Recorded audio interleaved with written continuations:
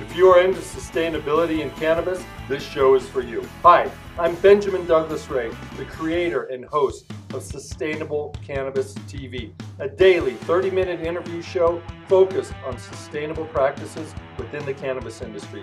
Sustainable Cannabis TV is designed to give listeners in-depth insights, knowledge, and stories of industry professionals who are positively impacting the world and making a difference.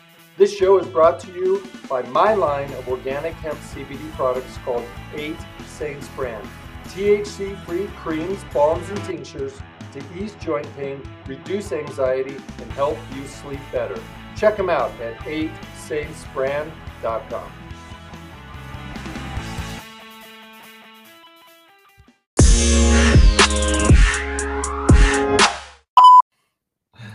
Hey, it's Benjamin Ray with another edition of Cannabis Sustainability TV, or Sustainable Cannabis TV. Brand new for this year. We've changed our focus here based on the demand and all the innovations that are going on within cannabis and packaging, but in sustainability. So we're still going to talk about sustainability in general, but it's actually living with and being sustainable, living with sustainable practices, no matter what industry you're in. So I'd like to jump into it here. You know, last year was just a crazy year, and we're on to a new year here. So what I'd like to talk about today is bioplastics. I mean, there are really interesting discussions going on about bioplastics and sustainability, but that's something that I'm extremely excited for.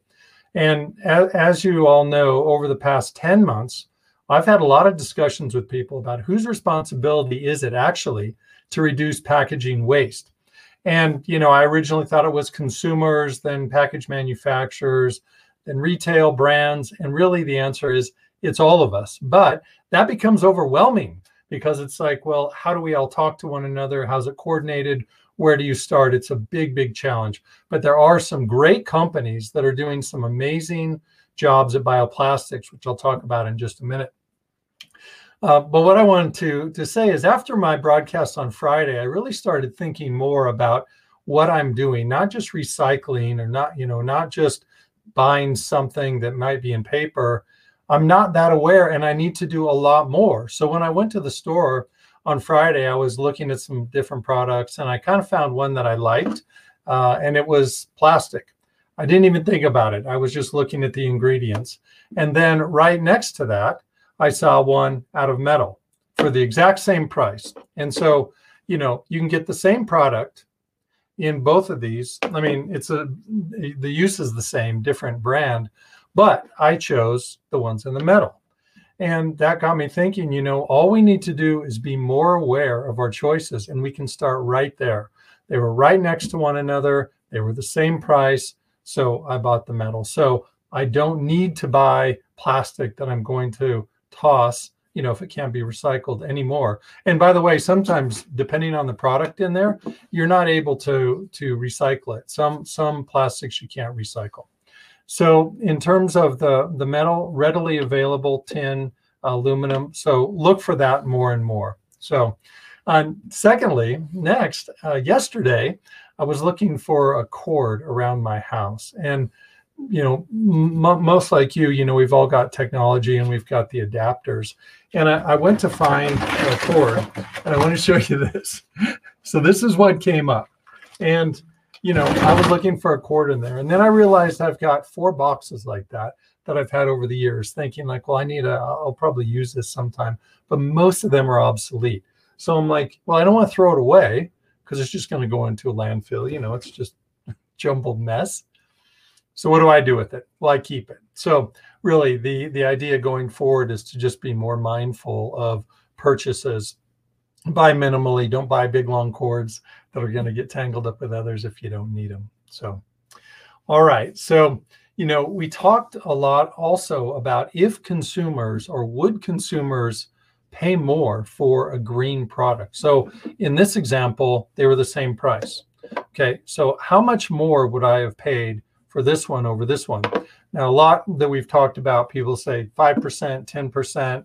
I maintain that it has to be less for the mainstream to get into it, to buy. You know, there are people on this broadcast who would pay 10% more, maybe even 20% more for something that's green. But most people, they won't. They don't even think about it. They would just grab the plastic and then toss it just like that. So, bioplastics is really interesting to me because, well, it's tied into oil prices. So when the bioplastics they generally cost more now, but when the price of oil goes up, then those start to look more attractive.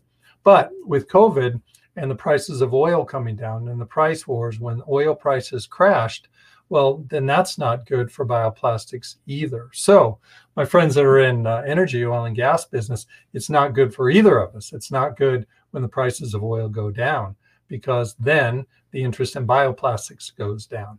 So despite this, there are a few companies, a few big brands that are doing a good job despite the prices of oil, despite what's going on in the world. They've got plans for 2025, and they have for a couple of years, some from 2017. But I think that COVID has accentuated this a lot more. And 2025 seems to be the number. It seems to be the number that the companies are committing to, being carbon neutral or making all their products out of, bioplastics, whatever that is. But I'm going to go through these. There's a list of a few companies, and you can look them up after. In fact, I'll put the links down below. But the first one is called Good Natured. So they have over 100 products, and they are moving in the right direction. It's goodnaturedproducts.com. You can check them out. But they're doing a lot of, packaging for food. The next one, it's from a company, it's Eco Shoe. There's been a lot of eco stuff in Patagonia for a long time, and some of the shoe manufacturers are starting to come through now. I was looking through a magazine a while ago, and I saw this ad on this on the paper, and it really caught my eye. I'm going to read it here. The ad said, "This is Cyclone, and this is the running shoe you will never own. No, really, you can't have these shoes." Completely intrigued me. And so they're made from beans, and that's why. So it says beans. It's a subscription service for $29.95. So, really cool. Caught my attention. They're doing something that's different and innovative. And I will put this in the link down below after. Next is Bacardi. So they have a super bold approach. So what they're trying to do, or what they're claiming they're going to do, is replace 80 million plastic bottles. That's 80 million plastic bottles over the next couple of years. And that's 3,000 tons. What they're going to replace it with is a plant-based PHA. And that's going to be for their Sapphire, their gin, Grey Goose vodka, Patron tequila, their vermouth, and their Dewar's whiskey. And PHA is made from canola palm and soy seeds. So again, this is something that's really cool that companies are doing, and they're really leading the edge. So it isn't necessarily the consumers. It's actually these companies on a mass scale that actually can affect what's going on. The next is Carlsberg, talking about beverages, the beer. So they're going to make their Pilsner in a cardboard-lined bottle, and the inner layer will be plastic. I can't really say bottle. I guess it's a cardboard bottle. The inner layer will be plastic that's made from wheat, corn, and beets. And that's another cool thing that's happening in bioplastics. And I think there's a big, big opportunity for bioplastics in the next however long. I mean, we need to make sure that it doesn't take away from the food supply. But in general, it's better right now to look at ways to reduce plastic waste, and we can figure out the food part about it as we go. The other companies that have committed by 2025 that are out there, they are making a difference, they are investing in sustainability, would be, Burberry, Unilever, L'Oreal, Walmart, Target, Marks and Spencer, PepsiCo, Coca-Cola, and Danone. And there's a lot of movement in that direction to reduce plastic waste. With all the plastic that we consume, all the sodas, all the drinks, it makes sense that whether it's a food or a beverage company would really push that forward. So I hope to see this year, because of COVID, a lot of innovation in this area, a lot of innovation. And I'm really excited to see what's going to happen over the next 4 years, and if these companies truly will make their goals by 2025. I think it's great that they're doing this. No matter what you think of any of these companies, they are being transparent in what they're doing to be more green. So we have coming up now in January an amazing line of speakers this month. So make sure to follow me and check in 10 a.m. Mountain Standard Time daily, Monday through Friday, to watch these insightful interviews. So starting tomorrow, this week, we've got Preston Weeks, John Schwartz, Mark Musselman, and Justin Johnson. The next week, we have Asa Goldstein, Brad Churchill, Zach Green, Mark Peskovich, sorry for that, Mark, and Lindsay Gaiman. The next week, we've got Tom McNamara, Fleeta Solomon, Brad Levin, Shabazz Karavarani, and Adam Duke. And finally, for the last week of January, I've got Stephen George, Caitlin Orso, Michael Sassano, Sammy Turish, and Allison Justice. So we've got a great lineup. A lot of insightful conversations are going to happen here. And I invite any of you to ask questions along the way. We can respond to them on the show or afterward for sure. But this is a great place for you to contribute your ideas on these topics.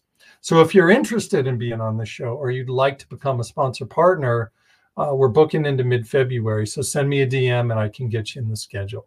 So as always, be mindful and live a sustainful life.